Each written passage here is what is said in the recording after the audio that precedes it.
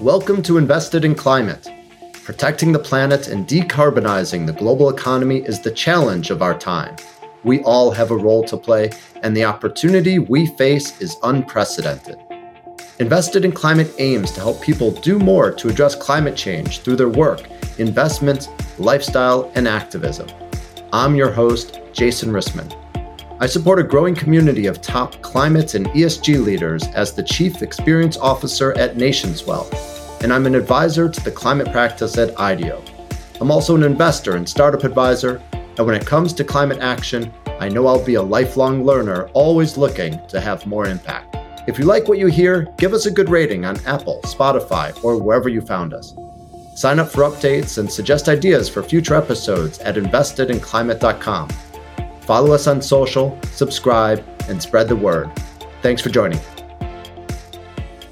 Young people are able to see what is possible and demand the full scope of change in a way that adults, I think, are really often scared to. They're scared that we're not going to win. They're scared that we're going to get told no. You actually have to be really bold if you're going to face down this scale of vision. And I think that has attracted a lot of people to us, is the boldness of our vision, the willingness to hope and believe, and the willingness to be committed to the scale of transformation that is necessary to stop the climate crisis. Hi, folks.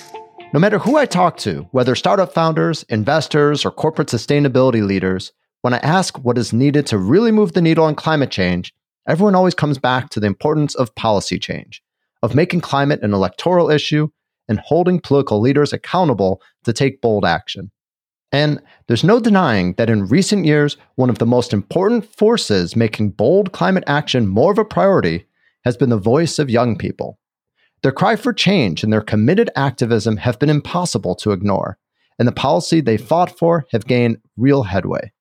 In the United States, at the center of youth climate organizing is an organization named the Sunrise Movement. They've been around for less than a decade, but have mobilized effectively and are credited for inspiring and advancing historic climate policies like the Inflation Reduction Act. Today, we're joined by two leaders of the Sunrise Movement, Matthew Miles Goodrich and Aru Chinnaya. Miles was one of the founders of the movement and leads fundraising. Aru has been involved since she was 19 and now leads Sunrise's strategy. They're both inspiring representatives of the bold vision and commitment that's made Sunrise so successful and that we all need to bring to climate work. Lots to learn and think about in this one. Enjoy. Miles and Aru, welcome to Invested in Climate. So glad to have you both here today. Thanks for having us, Jason. Really appreciate it. Yeah, thank you. Really excited to be speaking with you today. Great. Where are each of you dialing in from? I am in Brooklyn, where we're having a little post-Labor Day heat wave and been very sweaty here. And climate change is definitely on my mind right now. Yeah. I bet. What about you, Aru? I'm calling in from Los Angeles. I recently moved here. I grew up in Minneapolis. So yeah, excited to be here, excited to be calling in. Fantastic. Well, we're covering the coast and really excited for this conversation. Sunrise Movement's an organization that I've been excited to learn more about for some time. And so thrilled that we finally got you on the podcast. Let's get started with learning just a bit about each of you. Miles, will you kick us off and tell us a bit about just your background, the role that you play with Sunrise, and how you got involved? So my name is Matthew Miles Goodrich. Mostly it's my mom that calls me Matthew. Everyone else calls me Miles. I'm a writer. I'm an organizer. And I'm an all-around believer in the genius of young people. I think like a lot of people at Sunrise, I've played many different roles since we launched in 2017. I actually built our first website. That was like the first role that I held in that era. I knocked doors for AOC when we were helping to get her elected as New York State Director in 2018. And I've been more recently helping build the movement ecosystem for the Green New Deal as fundraising director. And I have the good fortune to serve on our senior leadership team now with Aru. In terms of my story, I really think it begins with the most important person in my life, who's my father. He was actually diagnosed with a form of cancer in 2004. And I remember being a kid and being just extremely worried about him in that era. That era was also the time where I saw firsthand the ability of politics to sort of impact my life, even as a 10-year-old. My dad likes to say that 2008 was the year that both bankrupted him and saved his life. Bankrupted because the value of our house tanked during the financial crisis of 2008. And the federal government stepped in to bail out the banks, but not everyday Americans like my dad. 2008 was also the year that President Obama was elected, and that set the stage for the Affordable Care Act to pass, and that really was instrumental in getting my dad the treatment that he needed that saved his life. I tell that story because it really teaches me that the federal government can be a force for good in the lives of everyday people, but it largely has not chosen to take up that force for good because of choices made by millionaires and billionaires that rig the economy in their favor. So I've spent my young adult life so far building a movement that can really make the government work for my generation by tackling the climate crisis. Thank you for sharing, Miles. Aru, what about you? Yeah, my name is Aru Shani Ajay. I'm 25 years old. I have been organizing with Sunrise now since I was 19. I first found out about Sunrise when it was first launched, and I remember very vividly going to my first Sunrise training and seeing this slide that was like, in order to stop climate change, we need to change everything. Therefore, we need to take over. And it was like this bright yellow slide. And I was pretty much hooked since then. I started by starting a hub in my college and then starting a hub in my hometown of Minneapolis. I was a volunteer for 2 years. And then I started running our trainings program as a fellow, where we trained tens of thousands of people in the Sunrise strategy and culture and how to start their own hubs. Then I led a 2-year strategic redesign process, and now I'm our deputy campaigns director. I didn't really grow up with climate as one of the main things that I was thinking about. My parents are from a state in southern India called Kerala. I was very much raised to think about, I remember going back every year and seeing the intense inequality that I saw both within India and between India and the US. And that was something that I really grew up caring a lot about. And to me, climate change sort of seemed more like it's important that people are recycling, important that people care about the polar bears, but it's not really my thing. And when I was in late high school and early college, I feel like a series of events happened that really changed that for me. One was I happened to be in the Netherlands for a little bit during the Syrian refugee crisis, and I did a lot of work with refugees there, and I also was often mistaken as Syrian in the Netherlands because of some of the racism and xenophobia at that time. And seeing the way that a climate-fueled drought could cause this intense civil war and intense waves of xenophobia and human rights crises, I think was really awakening for me. And the other thing that happened was that I was in India during one of the worst years for air pollution in Delhi, where the air pollution, the AQI actually broke 999. So it broke the index of what was possible with air pollution. And I remember working in Delhi at the time and going down the streets and feeling the sweat on my neck and feeling like so clear that the climate crisis wasn't in the future, that it was already here. That really called me to take action. I felt really clear that my role as a US citizen and also as someone with ties to people who will be really deeply affected was right here and pushing our country to do the most that it possibly can in the face of the climate crisis. And some of those really clarified for me that this feels like my life's calling. Aru, thank you. And Miles, thank you. Both very personal and powerful stories, and really grateful that you shared them here. Let's turn now and learn a bit more about Sunrise, the organization. And Miles, as a founding member, would love to hear a bit about the origin and history of the organization. We love telling stories at Sunrise, so I'm going to jump into a little bit more of a story. I still remember Hurricane Irene. I don't think a lot of people remember Hurricane Irene. It's not one of the big name ones, but Hurricane Irene tore through New England where I was living in August 2011, like a few weeks before I was going to college. A tree in my family's backyard fell right onto our house, and I remember huddling in the basement with my two sisters. I remember the fear that we were feeling. And I also remember learning about climate change in my environmental science class, and I was like, sounds like it's here.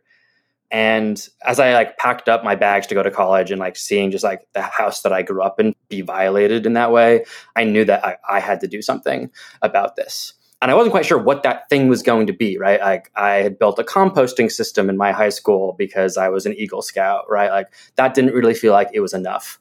But then I found organizing. I found being joining up with other young people to make change in those communities. I started one of the first fossil fuel divestment campaigns on my college campus in 2012. The youth movement in that era was scoring some impressive victories, right? We helped stop the Keystone XL pipeline, for example. I knew a lot of people in the movement at the time that felt that this wasn't going to be enough. We weren't going to be able to fight pipeline by pipeline or college endowment by college endowment in order to tackle the enormity of the climate crisis. a group of young people from across the different disparate parts of the movement, members of the divestment activists of that era, statewide student coalitions, direct action infrastructure groups, DC lobby shops, came together and sort of like to hatch a plan, a last sort of moonshot for this is how we're going to make the federal government care about climate change, like actually face the scale of the crisis that we're going through as young people. Around that era, I was living in New Hampshire. This was 2016, and I was organizing around climate change during the 2016 primary. And I saw from organizing there both the rise of Bernie Sanders and Donald Trump, these two very different visions for country and for climate action ultimately, and also like the relative impotence of the climate movement in making a difference either way. And it felt very disempowering, right? I had been organizing on my college campus for fossil fuel divestment to get my college to stand up to the fossil fuel industry. But then in the sort of quote unquote real world, climate change was barely an issue on the campaign trail. The young people who were starting Sunrise knew that the federal government was the only vehicle that could really move the economy to decarbonize at the scale and the speed that we needed to avert the catastrophe that we knew we were coming. And when Donald Trump was elected, it was a shock to us, as it was a shock to, I think, a lot of America. And it was a real, like, oh shit moment. I remember the visceral disappointment in our political leaders and movement leaders, and the sense that no one's coming to save us, right? Like, the young people have to do this ourselves. And so we sort of accelerated the launch of Sunrise in order to help capture some of that resistance energy that was alive in that era. And tell us how it's grown. Sunrise is now a well-recognized leader in climate advocacy and particularly in engaging young people. Give us a sense of the reach that you've achieved and how it's been so successful at getting young people involved in climate action. When I think about the meaning of our success, two major things come to mind. One is that we kind of stopped bullshitting people. And two, we offered an inspiring vision for what young people could do. For all my life, there's been a lot of propaganda about climate action, right? Like funded by the fossil fuel industry, basically, right? The idea of your own personal carbon footprint, the idea of taking shorter showers or turning off light bulbs will somehow scale to the climate crisis. That was all fossil fuel propaganda that was very prevalent in the sort of era that I was growing up in. It really meant to blame consumers for the choices that they didn't even have, right? There wasn't actually a viable source of clean energy for the most part. And those climate solutions were offered by places like my college or my high school. And it's false, right? Those are the false solutions. And Sunrise, I think, really called it out, called it what it was, which was propaganda. And I could really offer a different vision. I think the flip side to that is that inspiring vision that isn't just propaganda, that is something that is worth fighting for. That's something that brings people in, it unites us, and it makes a big ask of people. At Sunrise, our calling card is the Green New Deal, which means investing in working people. It means using the levers of the federal government to supercharge the clean energy economy, to bring back good union jobs to this country. It's holding fossil fuel executives accountable. It's investing in communities on the front lines of fossil fuel pollution. It's investing in the places that have been left behind by deindustrialization. And it's putting racial and economic justice like right at the core of climate action. It's asking young people to band together that if we work together, we can do incredible things. We can make this vision of the country possible. And only if we come together. Like, that's our pitch. And I think that's really has been key to Sunrise's success over the last few years. Well, certainly inspiring, and congratulations. It's one thing to launch an organization and another to build it into what Sunrise has become. So thank you, Miles. Aru, I'd love to hear your take on Sunrise's success at engaging young people. And why do you think the organization has gathered so much momentum? I'll start with what Miles ended with. I think the vision is a really key part of why we've been successful. And specifically, I think that young people have an ability to not be bound by what society says is possible or not. One thing I think about a lot in terms of the climate crisis is that people often ask me, like, do you think we can stop it? Is it possible? Are we going to be able to actually do something? And the only thing that is in our way is ourselves. Like, scientifically, it is possible to mobilize everything we need. We have the resources. We can do it, except for the ways that our society has set up its own barriers. And I think young people are able to see what is possible and demand the full scope of change in a way that adults, I think, are really often scared to. They're scared that we're not going to win. They're scared that we're going to get told no. You actually have to be really bold if you're going to face down this scale of vision. And I think that has attracted a lot of people to us, is the boldness of our vision, the willingness to hope and believe, and the willingness to be committed to the scale of transformation that is necessary to stop the climate crisis. I think the two pieces that go along with that is that one is we have a really strong commitment to winning. I think that's something that often gets lost in climate spaces. It gets really easy to be pulled down by feeling sad and feeling like really doomed. And I think something I love about Sunrise is that we are really trying to win. We're trying to be able to take over governing power in our country and govern the country in this new vision of the Green New Deal. And I think that inspires people. It's not just about, being able to change something small. It's about being able to take full control of what is needed in order to be able to stop the climate crisis and create millions of good jobs and actually make sure that we're going to be safe throughout the crisis. And then the other thing I'd add is I think we know how to have a lot of fun and hope and joy in our organizing. We have principles that help us keep our culture. And our last principle is we are full of determination, fire, and hope. And I really love that one because I think it gets to some of the ways that you have to pull on some really deep emotional resources to keep that hope alive. And some of my favorite memories at Sunrise are dancing with people to pop songs or singing songs together or late night conversations about nothing and everything and movement strategy and relationships and gossip and all of it. And I think that cultural piece is actually also really key to what has helped Sunrise grow, that people have found a movement home. Sunrise reflects so many things right out of the playbook of good movement building for anyone that's studied movement development. There's an optimistic vision, you have clear goals, well-defined principles, and something that you haven't mentioned yet is a distributed structure. And that's something that I'm curious to learn a bit more about and really understand how many people have been involved in Sunrise and how are you able to manage a volunteer army like you have? That was something else I was thinking about in response to this question. I think one of Sunrise's great strengths is that we offer on-ramps for any young person anywhere who is freaked out about the climate crisis to get involved. And we say, actually, if you care, you can join. You can start a hub where you are. You can join one of our volunteer teams. There's a way for you to organize with us. And I think that is tremendously helpful. And it's meaningful action as well. It's not just, will you sign this petition? It's actually, will you start a hub with people around you? Will you push for bold things where you are? And you're part of a bigger vision altogether. So that's what you call distributed organizing. It's some of the anyone, anywhere can participate. And one of the things that we try and do to help people be able to participate in distributed organizing, we try and keep things really simple. And we really make sure that people have a lot of autonomy. So one of our biggest things is we believe that if you have a clear and simple DNA of great, you are here to fight for the Green New Deal. Maybe there's this very basic template campaign that you're running, and we'll give you a handful of resources, some guides, some access to maybe a coach. Those things will be there. But beyond that, you have a lot of autonomy in how you run your campaign. I think that's often the key is you have to have the clear blueprint of the DNA and then a lot of runway for people to do what they need to do and can do to adapt their campaign to where they are. And that often means sometimes a hub will start doing amazing things for a year and then the leaders will graduate from college and then it won't be so active after that. But it allows a lot of people to come in, take action and grow. Sunrise has had at our peak at around 300 hubs. Right now we have around 200 hubs. It's been a really amazing experience to help all of our hubs grow and see all the young people who want to take action. And it's always changing and growing and in flux. And that's a really exciting part of it as well. Wow, 200 to 300 hubs, that's a lot. Any sense of how many total people have been involved in Sunrise? I think we've trained around 35,000 young people since 2017.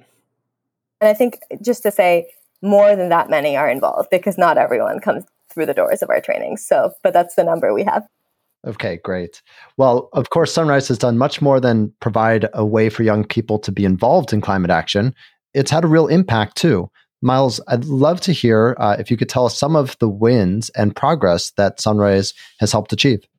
It's impossible to answer this question without sort of going back into a time machine and thinking about just Another story. Yeah, well, another story, right? How dire the state of climate was in 2016. There was an attempt from the Obama administration to pass a very technocratic cap and trade, it was called, legislation that would basically create a market for the parts per million of carbon in the atmosphere that a corporation spewed. Didn't pass. We basically said, we're not going to do that anymore. This was the era when I was organizing on my college campus. And it felt like everything that we were doing was not adding up to the scale of the problem. If you fast forward a little bit to 2016, there was not a single question about climate change at the presidential debates throughout the entire campaign. And as someone who had been organizing around climate change for the last few years, as someone that experienced a climate disaster coming through my home and feeling scared for that moment, I was frustrated and I was furious. If you fast forward even further into 2020, you have Joe Biden, no one's idea of a Green New Deal champion, talking like a sunriser. He's saying, when I think climate change, I think jobs. Instead of no questions during the presidential debates, we had major news networks hosting entire forums on climate change. And I attribute that to the success Sunrise Movement had in asking presidential candidates to write down, what is your climate plan? How are we going to create a race to the top that lifts, that like blows the lid off climate ambition? That instead of thinking, what's the barest minimum that we can do? What's the biggest, boldest thing that we can do? And like really use the presidential primary as a means to scale up the vision of climate action. And I think the results speak for themselves, right? Like Joe Biden knew that he had a mandate to act on climate change because young people turned out for him at record numbers, right? We asked all the presidential candidates to refuse money from fossil fuel industries and to start laying out their plans for the climate crisis. And I think it's largely because of that climate was the centerpiece of Joe Biden's agenda in his first term. Yeah, and not just his campaign, but we've seen real progress, and many credit Sunrise and the other organizations behind the Green New Deal for helping inspire some real major climate achievements of the Biden administration, particularly the Inflation Reduction Act. Tell us more specifically about the role that you see Sunrise having in this particular policy achievement, and also the impact you see the IRA and other recent climate policies having. Looking at the Inflation Reduction Act, it's really clear that a bill like this would have been impossible without movements like Sunrise. The Inflation Reduction Act is a really big shift in how our country has thought about climate change. It's the first time that we're actually seeing the government playing a big role in what climate policy should look like. Before then, a lot of the discourse around climate policy really was limited to market-based mechanisms. I think the Inflation Reduction Act really stepped in and said, actually, this is a crisis of unimaginable proportions. The government needs to be able to step in and use the full force of the federal government in particular, but also state and local governments to be able to mobilize towards facing this crisis. And that is really an intervention that I think Sunrise really profoundly made. I think you can see the fingerprints of the Green New Deal in the Inflation Reduction Act is really clear to me. I think one of the pieces where that shows through the most is in the approach to jobs. 10 years ago, climate and jobs were put at polar opposites of a scale. People were asked questions like, if stopping climate change means hurting the economy, which would you choose? And that was one of the main Republican talking points. I think what the Green New Deal did and what Sunrise did is actually say, no, these things, they actually go hand in hand. Stopping climate change will require a full mobilization of our economy. It will require creating millions of jobs. And actually not stopping climate change is what would cause enormous and unimaginable economic damage. I think that's something the IRA also really reckons with. It's like good paying, unionized jobs are part of the vision for how we stop climate change. And that's one of the clearest through lines that I see.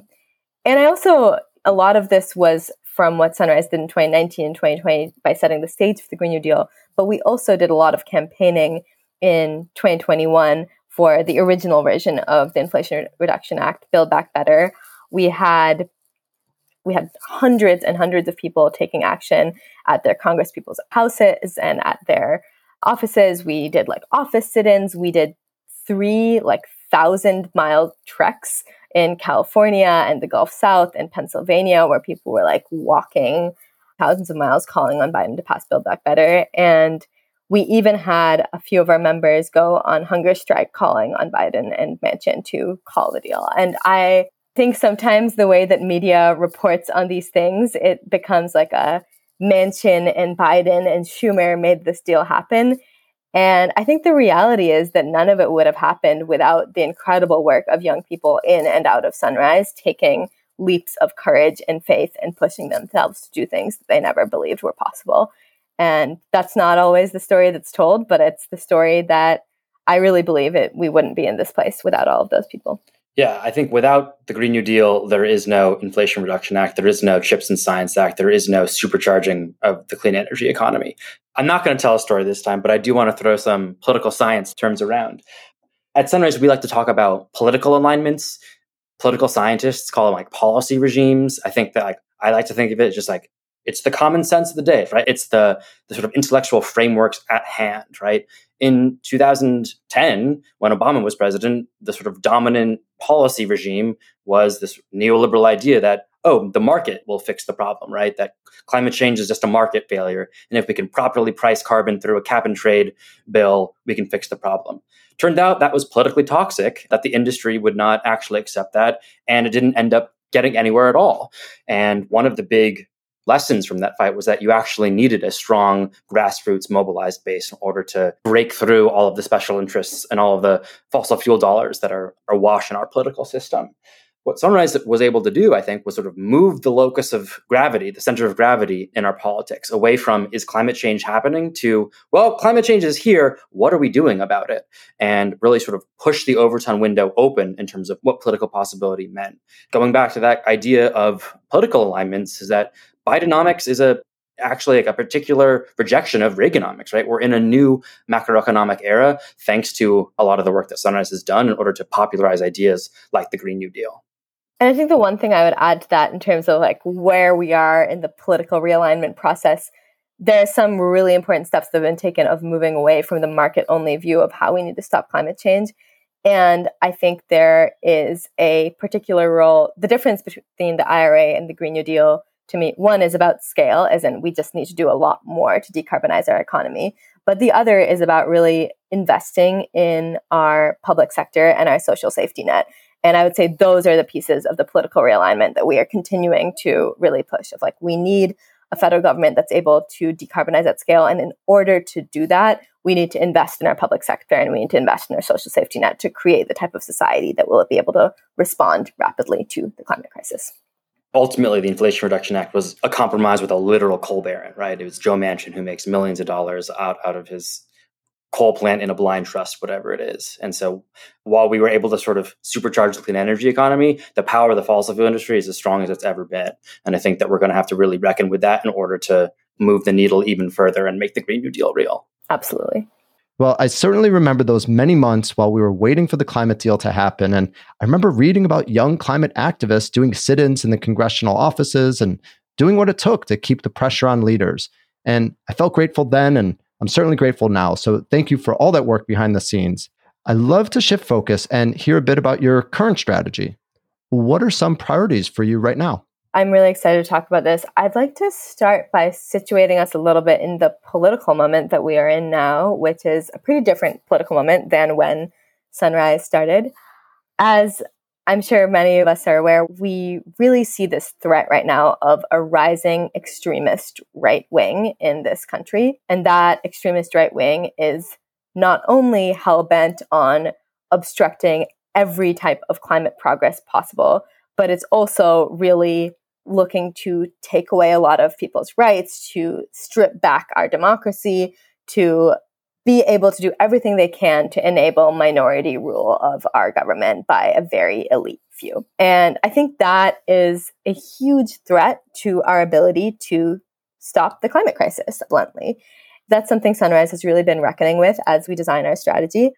I think the other piece of that is that this threat of the rising right and climate change, they're not disconnected. They're actually very deeply tied together.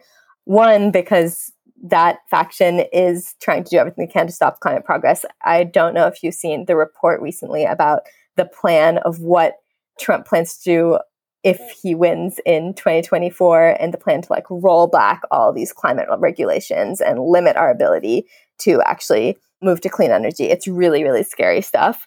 But also because I actually think as climate disasters increase, they will become an excuse for people to actually further privatize the economy, further stoke racial divisions and use excuses to put up more barriers, be more exclusionary, become, in my opinion, a harsher, worse, more unkind society.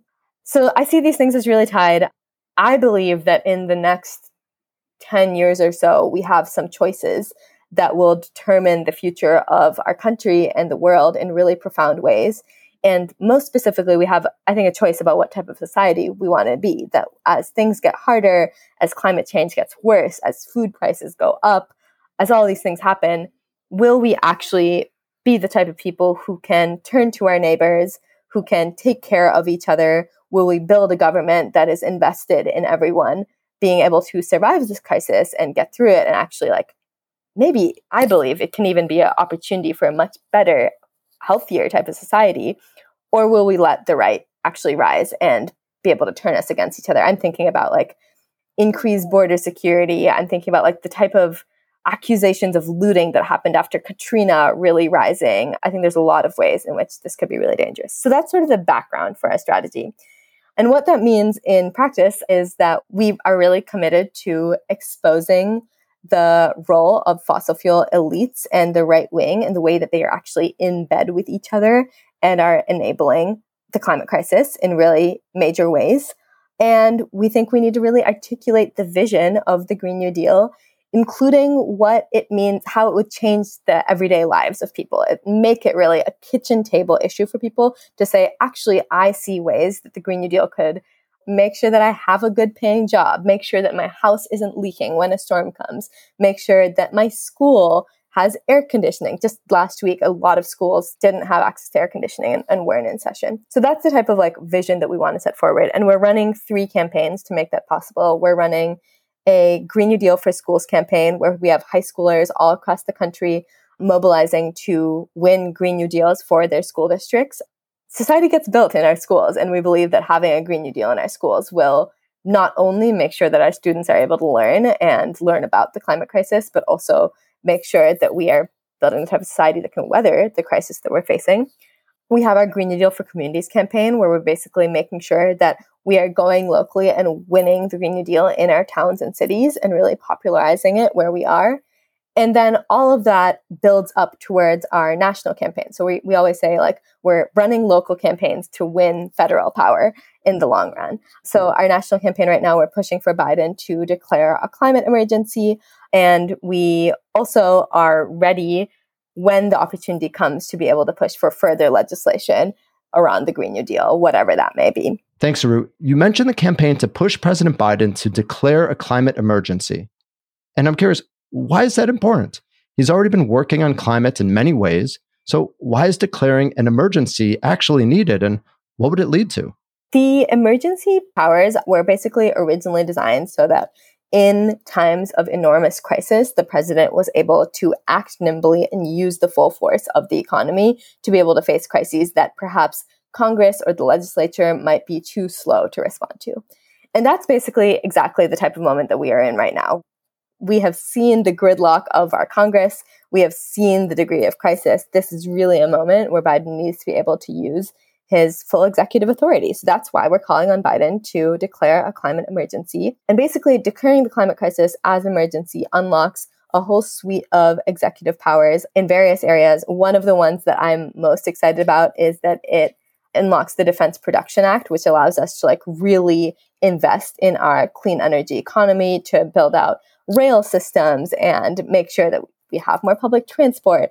It would be a huge job creation bonus as well. That's one of the areas that I'm most excited about. It would also, Biden could use emergency powers to cancel oil leases and stop drilling, which could be a really powerful thing. And he already took one step towards that recently, as you might have seen in Alaska. Another area that I'm really excited about within our climate emergency campaign is the Civilian Climate Corps, which would basically create thousands and thousands of jobs doing the type of everyday work that we need to actually rework our economy. So that might range from building new clean energy to preparing our communities to be climate disaster resilient.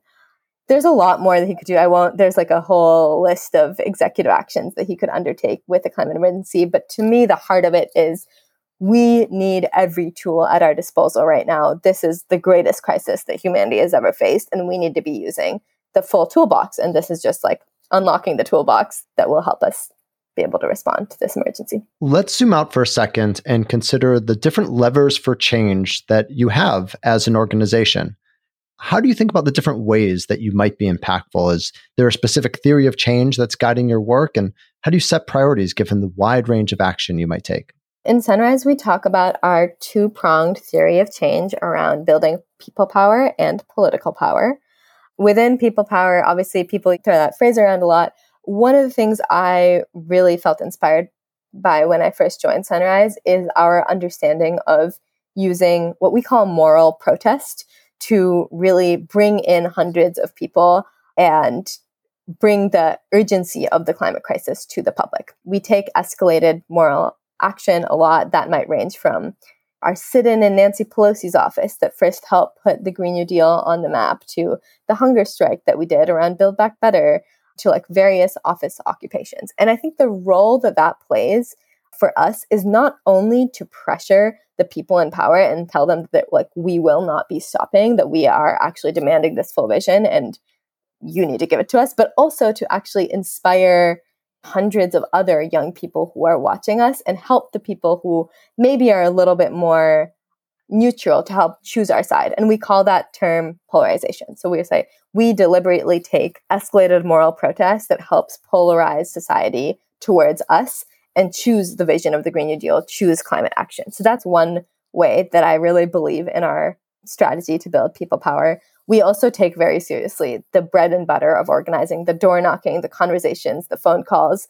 I don't think there's any way to win without doing a lot of those and really building those relationships and doing the hard work, boots on the ground. And then the second piece of our theory of change is political power. We really see governing power as essential to winning the scale of our vision. And that means changing the common sense, as Miles was talking about earlier. It means electing people. It means pushing our politicians. It basically means like not shying away from the various levels of power that we have. And I think that some of Sunrise's most meaningful work has been in being able to elect people like Alexandria Ocasio-Cortez and Jamal Bowman, and really making sure that we have allies in Congress who are also able to push for the scale of our vision. And then also putting people on notice who are maybe a little less inclined to work with us. Like I think seeing the way that politicians like Chuck Schumer have moved over the last few years on climate has been a really amazing thing to watch, especially knowing how much of that is through Sunrise's ability to push the envelope. So we take our political power, which is not just about politicians, but about our government overall, very seriously as well. One of the ways that young people have pursued climate action is also through the judicial system, taking the bold action of suing for their rights to a clean, livable planet. And recently, there was a breakthrough in winning a major case. I'm, of course, talking about the lawsuit against the state of Montana. How does Sunrise see this sort of climate action, and what do you think will be the implication of the Montana case? I was really excited when I saw that. I remember seeing it. It was like popping up in all of my different group chats.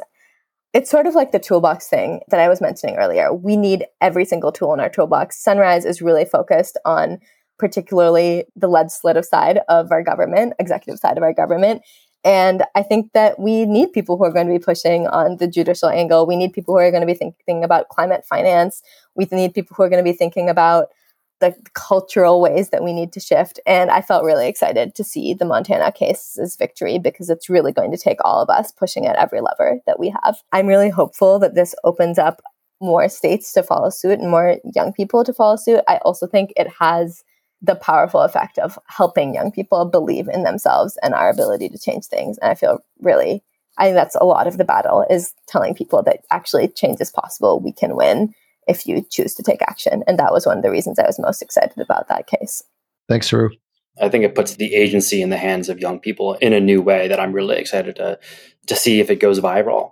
When I think about the Montana court case, I think of the landmark civil rights case, Brown versus Board of Education, right? And just establishing a baseline right to a healthy environment or to a healthy climate.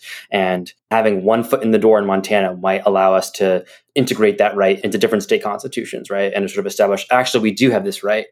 And I think that there's a lot of effects from that we don't know about, right? Like maybe that's going to open up the door to a federal lawsuit against the fossil fuel industry, for example, for for decades, knowing about the climate crisis and lying about it. So I think that we don't actually fully know the full implications of something like this, but I think it's a really positive sign of development that establishes some baseline tactic or some baseline case law, I guess, that we can then build on as organizers. Miles, from your comments, and not just that last one, but several times you've made reference to really our moments in history and how this climate movement fits into a transition in history.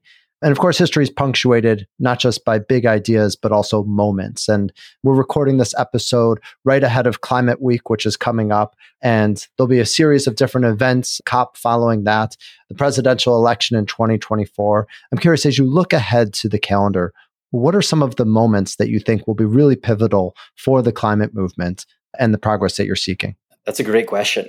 I am every day thinking about the deadline of 2030. Oh, we actually don't have a whole lot of time before we are supposed to drastically cut our fossil fuel emissions. And thanks to the Green New Deal, thanks to young people, and thanks to the IRA, we're a good way of the way there, but we're by no means all the way there. And the next person who's elected president is going to be in office for, depending on what happens, 4 more years, right? That's going to take us all the way through 2028. I think the next election is going to be absolutely pivotal for a sense of a healthy and safe climate for everyone. That's just one that comes to mind. I think there's a big march coming up in the next couple of weeks that is really, I think, one of the biggest sort of moments of mobilization for the climate movement since COVID locked everything down, a sort of all hands on deck moment to sort of show the world that the job's not finished on climate and that we really want Joe Biden and the rest of our leaders to step up to deliver more on climate change, deliver good jobs for all.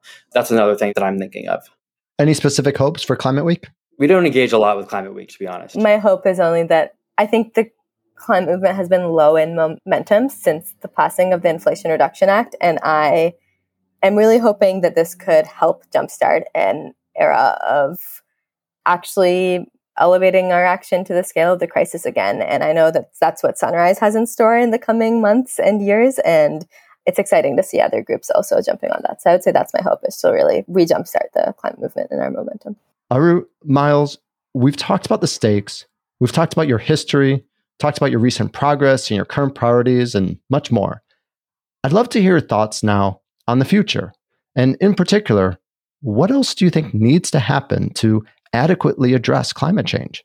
Wow, big question. I can start with that. I think the thing that I always remind myself is that the only thing that is stopping us from confronting the climate crisis is the prisons of our own imagination. And we actually need to be able to overhaul almost every sector of society, but that's very much in our power if every person who is freaked out about the climate crisis, which is a huge number of us, actually looks around them and says, okay, what am I going to change? And I don't just mean at the individual level, like, am I going to recycle more or drive less or whatever, but also what company do I work at? How can they change? What does my union do? What can it bargain for around the climate crisis? Like, we all have power. And it's a matter of tapping into it. So to me, that's the biggest thing. I'd say, like, if you are listening and you are freaked out about the climate crisis, I can guarantee you that there are forms of action that you can take that are with other people that will help guarantee structural change. If you're young and you want to join the Sunrise movement, come on over to our webpage, and that's one way, but there are also many other ways. So that's really what I'd say is I think it's about everyday people tapping into their own agency and power is the biggest thing that would make a difference. There's obviously a lot more that needs to change, like politically and in our financial institutions and every other area. But to me, that's the baseline of what we need. Miles, what do you think? I think of the phrase, to change everything, we need everyone, that there's something just absolutely very wrong about our world, and that climate change is sort of the environment. It's the place where we live pushing back against us all and saying, you all have to change the way that you relate to each other. And so I think that my own journey in climate organizing has been a journey of sort of like reevaluating my own relationship with myself, with my loved ones, with my neighbors, with the people that I really care about. And I think that in order for us to win a future that is safe for all, where everyone has the right to clean air, clean water, good jobs, a good education, is going to require all of us coming together and asking, what can we do? What are the superpowers that we all have in order to fight for that vision together? I want that to be the question that everyone asks themselves, to think, how can I be enlisted in this fight against climate change and this fight for a better future? Aru, Miles, thank you so much for the work that you're doing and for this really inspiring and informative conversation. Thank you so much for having us. It was really great to talk to you today. Thanks, Jason. Thanks for joining us for this episode of Invested in Climate. Please remember to rate us on Apple, Spotify, or Google. Find show notes, sign up for updates, get in touch, and visualize your climate action at investedinclimate.com. This podcast is for informational and entertainment purposes only and does not constitute financial, accounting, or legal advice. Thanks again.